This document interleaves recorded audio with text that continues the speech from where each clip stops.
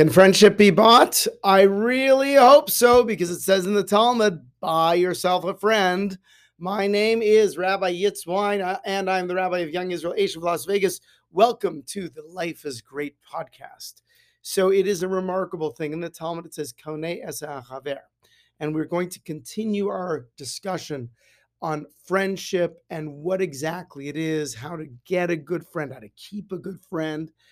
Today we're talking about, can a friendship really be bought? So technically, people will say, oh, wait a second. If you want to translate the Hebrew accurately, Konei es haver means acquire yourself a friend, but it really does mean buy yourself a friend. That's really what it is. And I think the first point in true friendship is to understand that a good friend is so important that one should literally look for a friend, shop for a friend, and identify a friend, and then do whatever it takes to get that friend and keep that friend. The Talmud puts it in the terms of chaverta o yamus, right? That the friendship or death.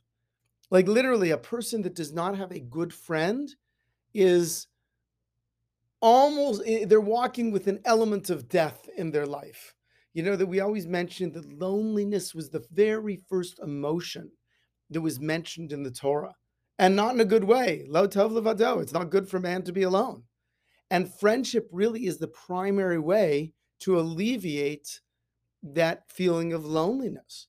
So I want to talk about, why is it that you buy a friend? So again, I think there are a lot of people I know that you say, oh, how'd you become friends? Well, we were roommates in college. We worked together, met him at the tennis club.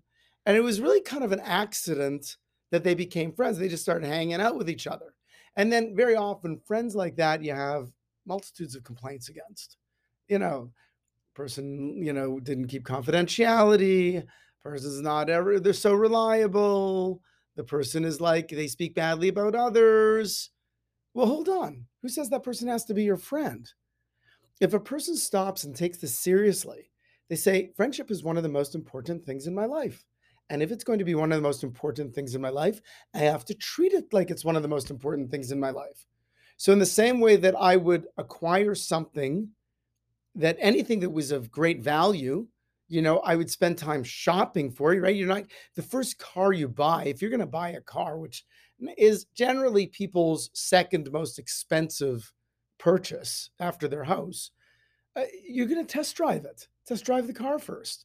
You'll look it up, and Kelly's Blue Book. You're going to look it up, and you're going to look up the do the consumer reports on it. You'll compare with 3 other cars, right?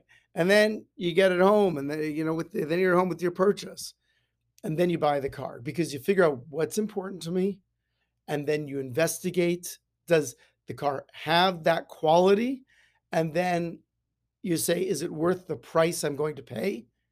And that's how you buy it. Same thing with a friend. What is important to me? Does the person have those qualities? And what's the cost for that friendship? Now, I think a lot of times when we talk about buying a friend, we're going to come to the most important qualities you should search out in a friendship. But first, let's go back to that issue of the whole concept of what's the morality about buying a friend. I think a lot of people hear a quid pro quo. You do for me, I do for you. You scratch my back, I scratch your back. There's something that leaves a bad taste in people's lives about that. So just to address that issue in regards to friendship, many years ago, I was raising money for there was a very important Jewish communal project, and we needed to raise a lot of money to get this thing off the ground, and we did, thank God. But I went to a fellow and I was speaking with him, and I asked him, why do you give to charity? And his answer blew me away. He goes, Rabbi, he did not flinch. He goes, Rabbi, I give in order to get. And I had never heard anyone say it like that before. I said, whoa, like you give in order to get. Okay. Like most times you say, why do you give to charity? They go, oh, I like the cause. I like the person who's asking me. I do it in memory of my family. I do it because I want to bring goodness in the world. This guy, I give in order to get. When I walked away from the meeting, I kind of reflected. I went and I went over to somebody's house, and I brought them a mezuzah, And a mezuzah is something we put on the doorposts of Jewish homes. And a mezuzah costs like $55 to buy, right? It takes about an hour for a scribe to write on very particular parchment. And so it costs the synagogue like $55. But I don't just like go to the house and put the mezuzah on the doorpost. I go, I open it up, I read it to the guy, I explain it. It takes about an hour, for me to explain, like, yeah, this is the Shema, this is what it means, this is why a mezuzah is, why it's a mitzvah, why it protects the home. People have problems in their house, then that's the first thing we do is check the mezuzahs, get the mezuzahs on all the doorposts, and then I put it up and we sing a little song, Simon Tov and Mazel Tov. At the end of that experience, so the guy says, "How much do I owe you?" So I said, you don't owe me anything, just but any donation you give to the shul, to the synagogue, greatly appreciated. I will not withhold the pleasure from you of giving a donation to the synagogue. I will not prevent. I won't prevent you from doing so. So the guy writes a check for $180, gives it to me. I thank him. I give him a blessing, and I walk away. And it occurs to me the only reason the guy gave the $180 donation to the synagogue, which actually wasn't a pure donation because I didn't charge for the mezuzah, right? So it's really like $125, right? So, right? So, was because I brought him the mezuzah and I spent the time with him and I learned Torah with him and I put it up. If I didn't show up that day with the mezuzah, the synagogue would not have gotten the donation. What did this guy do? He gave because he got. And then I realized the truth is that is everybody. Everybody is working on that in some, they're working that way on some level. Now, I even tell people, like, when you're, a guy who's out there looking for a wife. So I say, identify, when you're looking for a wife or when you're a girl's looking for a husband, what are people doing? What are single people doing?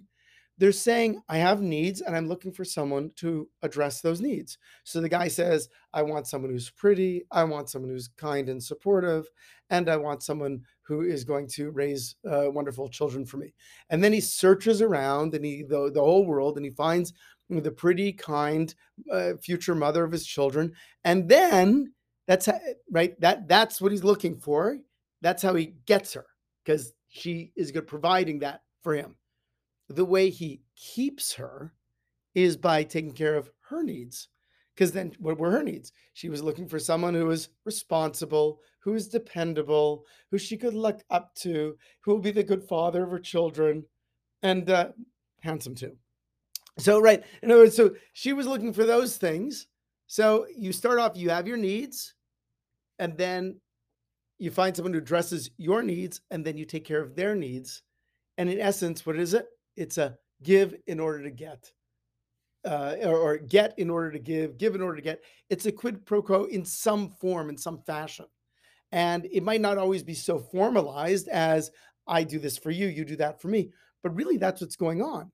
The reason you are friends with anybody is because they bring a certain value to your life.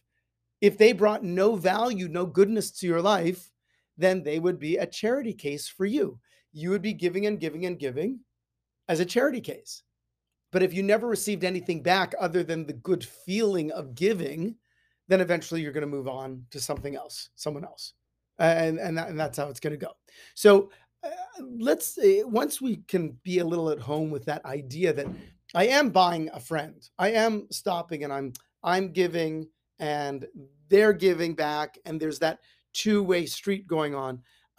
So let's talk about what you should look for and what should be on your list. Okay, so I want to share with you four things. Really, three of them are important, and then the fourth one is the throw in. All right. So the first one that the rabbis tell us you should look for is you should look for someone who you can learn Torah with. Now, if you're not religious Jew and you're saying, learn Torah, what are you talking about? Divine wisdom.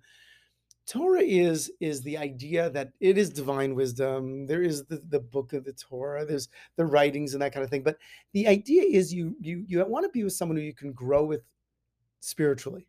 You can grow with as a person. Someone who is it helps you be a moral compass. And the reason for that is there is nothing more bonding than personal growth. And I will tell you, my absolute closest friends were the guys that I was in yeshiva with. Like, from the time I was like 18 to 23, right? those years, 18, right? Those years, 1824, those years, and then my various rabbis, I learned so much Torah with them. There's a bond that is inseparable. It's so close because when you go through a growth spurt with someone, you're bound to them. Got people go in the military and they say, no, I was with that person. I literally was willing to put my life on the line for that guy. And we, okay, so that's not learning Torah, but there's other elements there as well.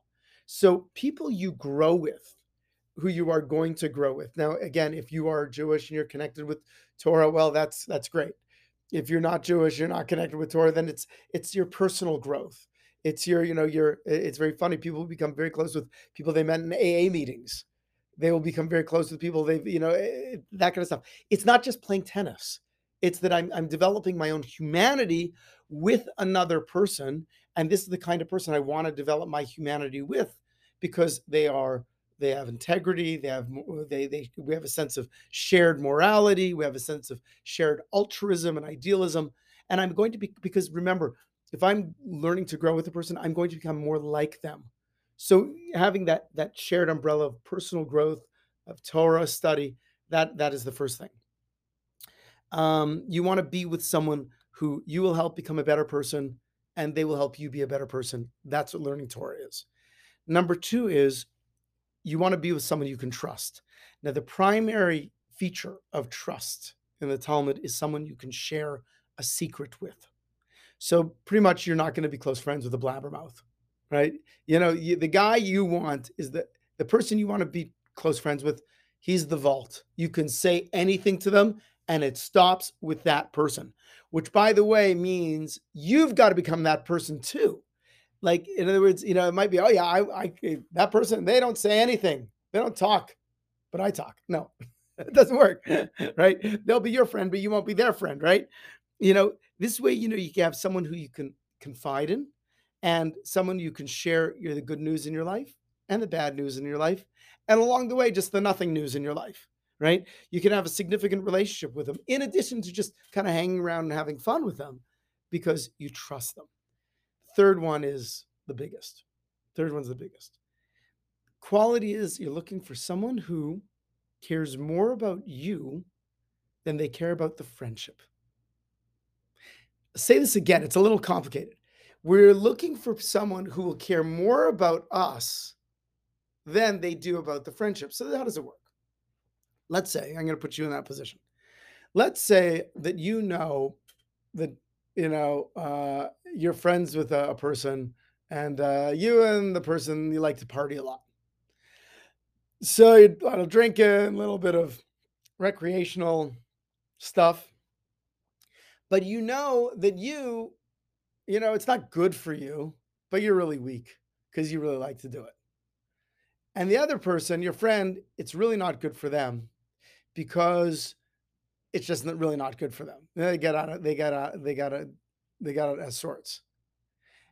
The person, while you got a beer in your hand or a vodka martini and something else that's like, burning in the other hand, right? Okay. The other guy says, hey, I want to join you. And he picks up a beer. You say, no, not you. You can't drink. You can't do that. Right? The guy will look at you and say, what are you talking about? You got, you're smoking this thing in that hand. You got this in the other hand. What are you talking about? Now, don't do as I do. Do as I'm saying. I'm telling you, this is bad for you. I'm doing it because I'm a wimp. Another example of kosher food, there's a lot of people like this, it's like, they say, listen, I got to eat the calamari and the frog's legs and the oysters and the whatever. Okay. So you turn to your friend who's Jewish and say, listen, you should keep kosher. What do you mean? Yeah, look what you're eating. I know I do it, but just because I do it doesn't mean you should do it. And it comes down to rebuking a person, and they will cut you off from friendship. That's a friend. I one time knew a fellow he was a big business magnate. He was really big in his company, and he had a partner, and there were people in the room, and he was doing all sorts of things that were unsavory. I mean, things that like none of us would really look up to. Well, everyone, because he's kind of the boss, everyone kind of like were yes men, kind of laughing about his immoral exploits. So his business partner said, you can't do this. Like, this is going to wreck you. You can't hang around those kind of girls. You can't do that kind of stuff. And it actually led to the dissolution, the dissolving of the partnership. But his business partner was the only one who loved the guy enough to tell him, you're messing up your life. And sure enough, the guy did not listen to his business partner. And he just hung around the yes people, and he ruined his life. And we have to be, you got to be real with that. Like, a good friend will rebuke you. And even if it means that you'll get ticked off and say, I won't have anything to do with you. So and the throwaway fourth thing is, you do need to spend some time with the person. But listen, if you're learning Torah with a fellow and you're confiding with a person and you care about the person, you're going to be spending time. You'll have some other shared interests as well. You'll enjoy your needlepoint sessions and your mahjong and your tennis playing on Tuesday afternoon. Okay, in other words, you'll have some other things that you also care about as well. But I think this is the essence of friendship. And if we understand that, if I want to find someone who I can learn Torah with, who I can trust, and who cares so much about me that they would be willing even to trash the relationship for my benefit, then I can figure out ways to bring value into their life. And that's what it means by a friend. Now, if that means give them gifts, give them gifts. If it means give them time, give them time. If it means compassion, if it means taking care of their children, if it means helping them out in various ways, then that's what it means, because it will be worth it to us. So the price to pay for such a friend will be very dear. It will be very high. And at the end of the day, we will be glad that we paid for it.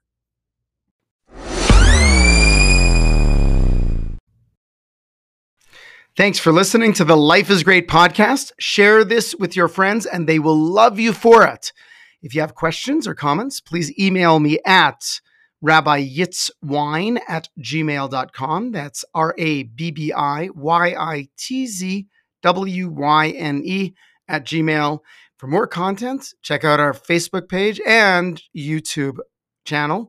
Thank you to Dana Rutherford for producing today's episode. And remember, if you decide to make it a great day, then your life will be great. Thank you for listening and being part of the Life is Great community.